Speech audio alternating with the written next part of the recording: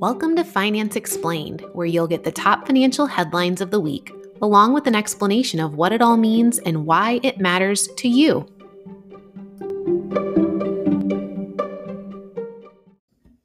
Hey everyone, I'm Megan, the family finance mom, and welcome to this week's episode of Finance Explained.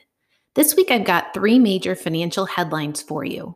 First, it was a short week for the markets, but the stock market hit a new all-time high last Thursday, while bond yields rallied on their short trading day Friday. How is the market navigating between recovery hopes and inflation concerns? Next, on Friday, the Department of Labor released the March employment situation. What does it tell us about the labor market recovery?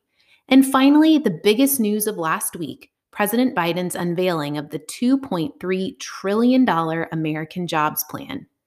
After that, we'll take a deep dive into what makes up GDP. To really understand how the economy works, you've got to understand all its moving parts. And since we measure our economy by GDP, what is it actually measuring? What are the components? How do things like increases in government spending impact other segments like private investment? And what really drives our economy overall?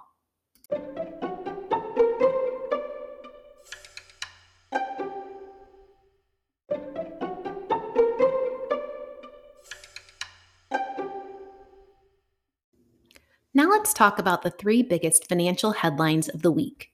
Up first, last week's financial markets performance. The S&P 500 closed at a new all-time high Thursday, closing above 4,000 for the first time, despite higher jobless claims and rising midterm interest rates. Stocks were up 1.1% for the week, with all of the gain coming from Thursday's performance. A good example of how time in the market matters more than timing the market, as missing out on just a handful of these rally days can really impact overall performance. The S&P 500 is now up 7% year to date, with much of its performance being driven by early cyclicals. This includes things like energy stocks, which are up more than 30% year to date, financials, which drive profits in rising interest rate environments and are up almost 20% in 2021, and industrial stocks also up double digits for the year. Last week, we saw midterm yields on 2 to 5 year Treasury bonds hit their highest levels in a year, following the announcement of the American Jobs Plan, while 30-year rates held steady. The 10-year and 30-year Treasury bond yields are now up more than 0.8% and 0.7% respectively since the start of the year. That's an 89 and 44% increase in yield in just the last 3 months. The overall market sentiment throughout 2021 continues to be driven by two key themes: hopes for a strong economic recovery, tempered by rising interest rates fueled by inflation concerns. When inflation concerns overtake recovery expectations, the bond yields rise and market performance is tepid. This has been particularly true given recovery projections are largely still just that, projections, and we're still waiting to see them show up in most of the reported economic data. But this week's announcement by President Biden of a $2.3 trillion infrastructure spending bill added some major fuel to the fire on both counts.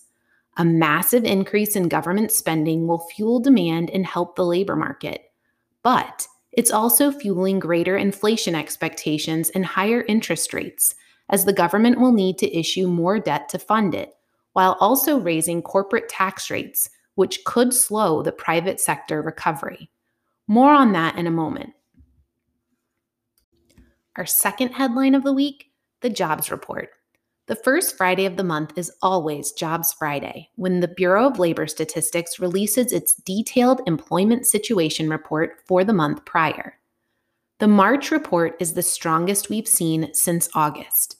Total non-farm payroll employment rose by 916,000 jobs in March. This compares to just 379,000 jobs added in February, and we saw the unemployment rate drop by 0.2% to 6%. The good news, there were job gains across all industries and demographics in March, but some sectors are worse off today than at the peak of the pandemic, like mining, oil, and gas. We also still remain 8.4 million non-farm payroll jobs short of where we were last year before the pandemic. That's just shy of the 8.7 million peak jobs lost during the Great Recession, which took more than 4 years to recover from. The headline unemployment rate of 6% also understates full unemployment, as it doesn't account for the 3.9 million fewer people in the labor force today versus back in February of 2020. The labor force represents people employed and actively looking for work. Today, there are 3.9 million fewer people than there were at the start of 2020. The U6 rate, which includes those who are both underemployed as well as those who have stopped looking for work in the last year, is a better measure of the real unemployment picture, especially in the current environment where longer durations of unemployment may discourage more workers than normal. That number remained at double digits, 10.7% for March, 1.8 times the headline rate. Also, while we saw the headline unemployment rate improve for all demographics in March, it still remains much higher for Black and Hispanic Americans, at 9.6% and 7.9% respectively. It's also elevated for the lowest skilled workers, those without a high school diploma, at 8.2%. You may recall that these disparities in the labor market are now part of the maximum employment goal the Fed looks at when setting monetary policy. We saw Fed Chair Jerome Powell speak to Congress last month, where he very clearly reiterated the Fed's commitment to accommodative monetary policy until the labor market achieves a broad and inclusive level of maximum employment, which, given the March data, we continue to fall short of. On the flip side, the Fed's accommodative monetary policy is also part of what continues to fuel inflation concerns. For some big picture perspective, we lost more than 22 million jobs in less than 2 months at the start of the pandemic last year, and we have already recovered 14 million of those jobs since April, which is truly incredible. But we still are short nearly as many jobs as the worst point of the Great Recession a decade ago, so we have a ways to go. I also want to talk about one of the more positive trends out of the employment data in recent months: the labor market for women. At the outset of the pandemic, women's employment was disproportionately impacted by the shutdown. Female-dominated industries were disproportionately hit, and many mothers, faced with school closures and no childcare, were left with no other option than to step away from work to care for their children. Since the start of 2021, women have seen most of the gains in employment, accounting for more than 80% of all the jobs added in the last 3 months, while for the last 2 months, men have actually experienced job losses. Women have now lost fewer jobs than men in this recession. Now for the biggest news of last week: President Biden's $2.3 trillion infrastructure investment plan, known as the American Jobs Plan. To be clear, the president cannot make this happen alone. He has merely outlined a plan he would like Congress to act on, and Congress will now have to draft a bill, negotiate among its members, and pass it for it to become reality. But let's take a look at what he's proposing as a starting point. The plan proposes $2.3 trillion in expenditures across a range of infrastructure, manufacturing, jobs, and green energy initiatives to be funded through raising corporate taxes. The spending is proposed to occur over the next 8 years, but would initially require deficit spending to fund it, as the corporate tax increases proposed for funding it will take 15 years to recoup the full cost. The $2.3 trillion breaks down as follows. The largest piece is $621 billion for transportation, the largest portion of which is $174 billion to increase production of electric vehicles, as well as tax incentives to encourage people to buy them. There's also funds for a national network of charging stations included in that. The transportation section also includes $340 billion in spending for more traditional transportation purposes like roads, bridges, public transit, rail, airports, and waterways. The next largest chunk, $400 billion for home care.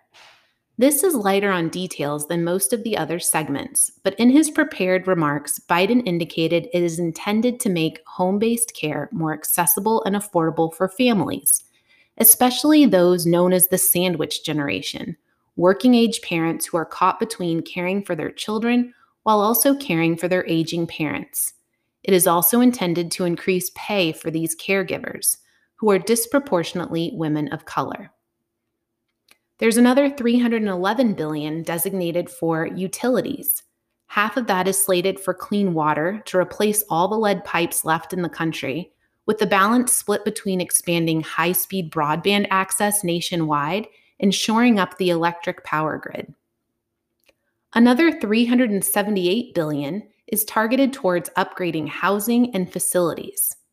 $213 billion of that is designated for affordable housing, to, quote, produce, preserve, and retrofit more than 2 million affordable and sustainable places to live, which it plans to pair with, and I also quote, an innovative new approach to eliminate state and local exclusionary zoning laws, which drive up the cost of construction and keep families from moving to neighborhoods with more opportunities for them and their kids. There's $100 billion designated for modernizing schools, and the balance is for building childcare facilities, improving VA hospitals, federal buildings, and community colleges. Next, there's $280 billion to invest in the training of people for the jobs of the future. From contributions to the National Science Foundation, allocations to building out research labs, investments in climate science, and historically Black colleges and universities, as well as minority-serving institutions, they're all designed to further train workers for the future, as well as workers who've been left behind in the past. And last but not least, there's $300 billion designated for U.S. manufacturing. It's intended to support domestic manufacturers, strengthen supply chains, increase semiconductor production, support clean energy production, and more. Now the hard part, how we pay for it. The $2.3 trillion is proposed to be funded through raising corporate taxes. This includes increasing the corporate tax rate from 21%, which it was just lowered to in 2018, to 28%, returning it to among the highest rates of all developed countries. The president also proposes a series of measures designed to close corporate tax loopholes and increase corporate taxes as well. These include a minimum foreign tax to ensure that foreign profits get taxed, a 15% minimum tax on book income, so companies like Amazon can't report billions in earnings to shareholders while paying far less than they should in corporate taxes. He wants to end all fossil fuel subsidies, and last but not least, a higher audit rate of large corporations to ensure their compliance. One thing less talked about that's also included in the American Jobs Plan is Biden's call for Congress to pass the PRO Act, Protecting the Right to Organize. It's designed to expand and guarantee union and bargaining rights nationwide as part of the American Jobs Plan, but also raises the cost of hiring for businesses. Let me give you a little background here. The House passed a version of the PRO Act in 2020, but the Senate never voted on it. So a new version is being circulated by House and Senate Democrats now. The PRO Act would be the most significant labor law reform in the United States since the World War II era Taft-Hartley Act and the 1935 Wagner Act, which created the National Labor Relations Board in the first place, first granting private sector employees the right to form and join unions. The PRO Act would end state right-to-work laws, where employees have the freedom to choose whether they wish to join and pay union dues or not, even if a union exists at an employer. Currently, 27 out of the 50 states in the U.S. have right-to-work laws. Under the PRO Act, unionized workplaces could require payment of union dues, and employees who decline to pay, regardless of their right to work, would be required by the union to be fired. It also calls for expanding the definition of employee and employer when it comes to unions. Changing these definitions might seem minor, but it makes more employees eligible to pay union dues. It would also further limit the use of independent contractors, like the debate we saw recently in California over Uber's classification of its drivers as contractors versus employees. And finally, it will give unions more employers to pursue for penalties, like holding franchisors responsible for employment issues or violations by a franchisee. As an example, going after, say, McDonald's corporate company because a franchisee had an employment violation. So, what are the debates around all of this in its entirety? Republicans are generally staunchly against the corporate tax hikes, while moderate Democrats are concerned about the size of the plan and the deficit spending it will require, since the tax hikes will take 15 years to recoup the funds spent in 8. And progressive Democrats, they think the plan is nowhere near big enough. Everyone is generally in agreement that infrastructure investment is necessary and may have been underinvested in the past. President Trump also tried to pass infrastructure bills, albeit far smaller. The issue always comes down to how to pay for it. There's also significant concern around the timing. Democrats want to do it now while they still have majorities in Congress, but the early days of an economic recovery are not the best time to raise taxes, which could slow the recovery and hinder businesses from hiring. For more visuals on the plan breakdown, as well as links to a CBO report on the impacts of federal investment that gives some indication of the economic impact of a plan like this, check out this week's Monday Market Update, linked in today's show notes.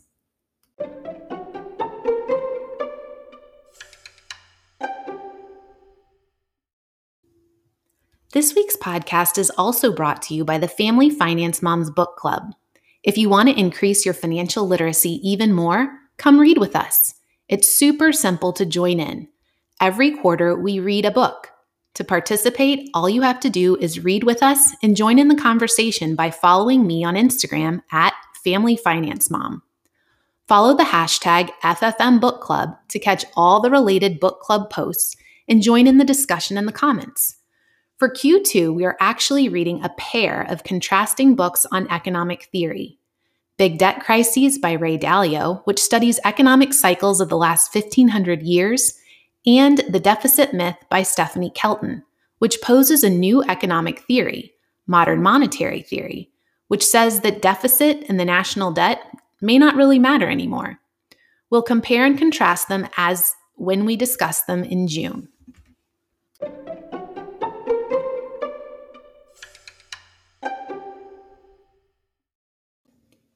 Now for this week's deep dive. To better understand how to assess the drivers of the economic recovery, as well as the impact of policy like the American Jobs Plan, I thought it might be helpful to do a deep dive on gross domestic product, also known as GDP.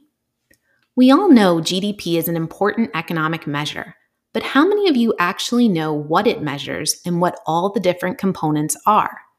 Better understanding these will help you understand what drives the economy overall, why policies target specific sectors, as well as how changes in one area can impact the others.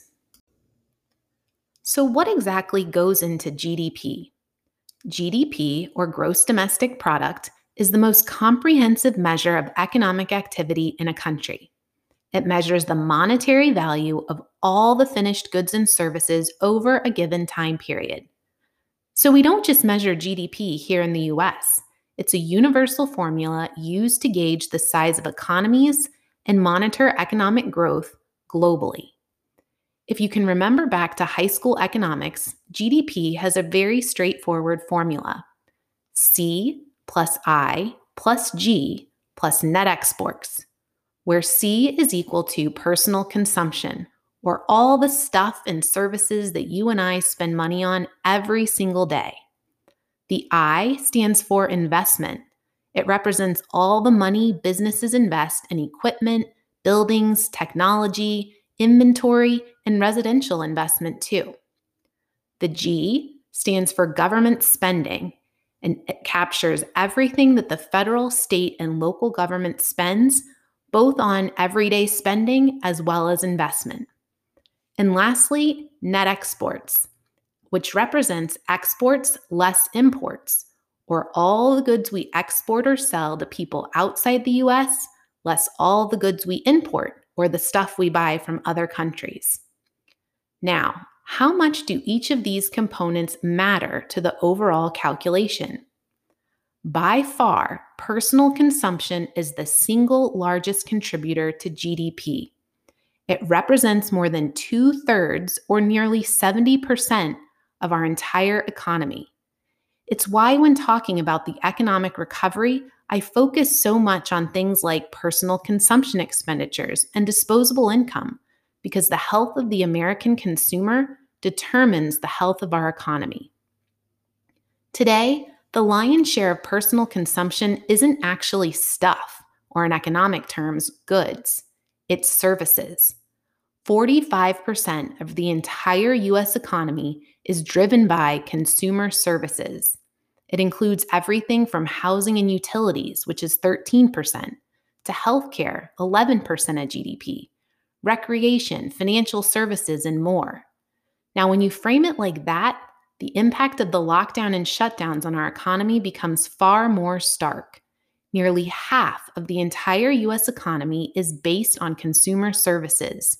So when you impose lockdowns and close service businesses, you basically shut down a massive leg of the US economy. The next largest piece is a close tie between private investment and government spending, which includes both consumption as well as investment spending. For 2020, government spending was obviously higher than normal due to the pandemic. Government spending helps offset some of the declines in consumer spending and private investment. Normally, private investment is slightly bigger than government spending, but they both account for about 17 to 18% of GDP in most years. That leaves net exports. Here in the US, we are a net importer of goods and services, meaning we buy more imported goods and services than we sell to other countries. Being a net importer creates a net negative impact on GDP every year of about 5%. Can you visualize that economic pie in your head now? 2/3 consumer spending, with the rest pretty evenly split between private investment and government spending, with a small drag from net imports. Now, has our economy always looked like this? Looking back at GDP back to 1947 shows a few interesting overall trends. First, let's talk about net exports. We've gone from a net exporter post-World War II to a consistent net importer since the late 1970s and early 1980s. Second, the most massive change in our economy has been from one of a goods-producing economy to a service economy. In the 1950s, consumption expenditures on goods represented 35% of overall GDP. Today, it's less than 23%. Meanwhile, services have expanded dramatically, from an average of 26% of GDP in the 1950s to an average of 45% of GDP since 2000. Finally, let's talk about government spending. Government spending has declined as a percentage of GDP over this time period, but it is almost entirely attributable to a decline in defense spending, which may be contrary to popular talking points. As a percentage of GDP, defense spending has declined from the mid-teens in the 1950s at the start of the Cold War to an average of 4.5% of GDP since 2000. That roughly 10% decline is more than the overall decline in government spending, from a peak of 25% of GDP in the 1950s to 17 to 18% in recent years. What about government investment spending? One of the talking points put forth with the American Jobs Plan is that government investment spending has dramatically declined relative to historical levels, but the data doesn't actually bear that out. From 1947 to 1999, federal non-defense investment spending averaged 0.84% of GDP versus 0.72% over the last 20 years, just a 0.1% decrease. It was only during the 1960s did it ever average over 1% of GDP, and even then it was just 1.1%, which was also when we were in the thick of building the interstate highway system. Combined with state and local government investment spending averaged 2.3% of GDP pre-2000 versus 2.2% for the last 20 years. So again, while it has decreased, it's only very slightly, and that's just as a percentage of GDP. In actual dollar terms, because GDP has grown, so has government investment spending by 3.6% annually since 2000, just a slightly slower clip than overall GDP, which grew at 4%. So that's how our economy has evolved into the 21st century based on GDP. Now for a second, let me frame the proposed $2.3 trillion American Jobs Plan against current government spending and investment levels. In 2020, total government spending was $3.8 trillion. The American Jobs Plan proposes $2.3 trillion in various government investment initiatives over 8 years. For simplicity, let's just divide it evenly. That amounts to just under $290 billion per year. So how does that compare to 2020 non-defense federal investment spending? It's a more than 180% increase. And that's not against some depressed level of spending due to the pandemic either. It's the largest dollar amount we've ever spent on non-defense investment. It was even up 5.7% versus 2019. And if we look at federal and state and local investment spending combined, it's an almost 50% increase in non-defense investment spending per year for 8 years. Now, don't forget, there's still another at least $1 trillion to come in the American Families Plan, too. Finally, let me address for a minute some economic theories you may hear in the coming weeks as the American Jobs Plan and its soon-to-come partner, the American Families Plan, comes out. Whenever we talk about government spending, especially large sums like this, there are two competing impacts economists debate: the multiplier effect and the crowding out effect. The multiplier effect refers to the theory that government spending that is intended to stimulate the economy, like, for example, we experienced this year during the pandemic with stimulus checks, leads to increases in consumer spending, which then leads to increased business revenues, more production, employment, and private investment, which stimulates the economy, and by more than the original amount of spending, thus increasing GDP by an amount even greater than what the government spent, and that's your multiplier effect. The crowding out effect works against the multiplier effect. This theory says that increased government spending crowds out private spending, especially if it is funded by debt or increased taxes, by using up part of the total available financial resources in the economy. This theory is based on two separate facts. One, all government spending is ultimately funded by the private sector via increased taxes or debt, which is ultimately bought and held by the private sector. And two, if it is financed with debt, that reduces borrowing capacity for the private sector. Both higher taxes on the private sector and reduced borrowing capacity reduce private investment. Which theory wins out is highly debated based on the specifics of the spending and the economic environment. But all economists can agree on one thing: that long-term, a government cannot sustain itself through ever-increasing debt funding. It will increase interest rates over time, reduce private investment, which reduces future productivity and overall growth, while also creating ever-increasing deficit spending due to higher interest obligations on the national debt, creating a vicious spiral. Janet Yellen herself, prior to being Treasury Secretary, said in January of 2020, and I quote, "The primary federal deficit in the United States is currently quite large, and it's projected to rise much further as the population ages and entitlement spending rises relative to GDP. Absent changes in taxes or spending commitments, the U.S. debt to GDP ratio will rise very substantially in the decades ahead. I believe that needs to change to place the trajectory of the federal debt on a sustainable path over the long run." End quote. In other words, At some point in the not so distant future, the government is going to have to cut spending, increase taxes, and likely both in order to balance the budget and keep the national debt manageable so that it is not a hindrance to future investment, both by the government and the private sector, as well as future economic growth. Have a question about the economy or financial markets you'd like to hear covered on Finance Explained? Leave me a voice message. Just click the link in the show notes to record a message with your question or topic of interest, and I just might feature you on our next episode. Also, if you enjoyed this episode, please be sure to subscribe to catch each weekly episode of Finance Explained.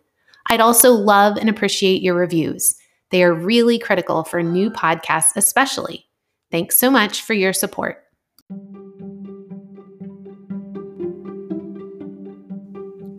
So that's it for this week's episode of Finance Explained by Family Finance Mom. I hope each week to build and expand your financial literacy, help you understand not only the week's headlines, but how they relate to you, and also you can make better financial decisions for yourself, your family, and your futures.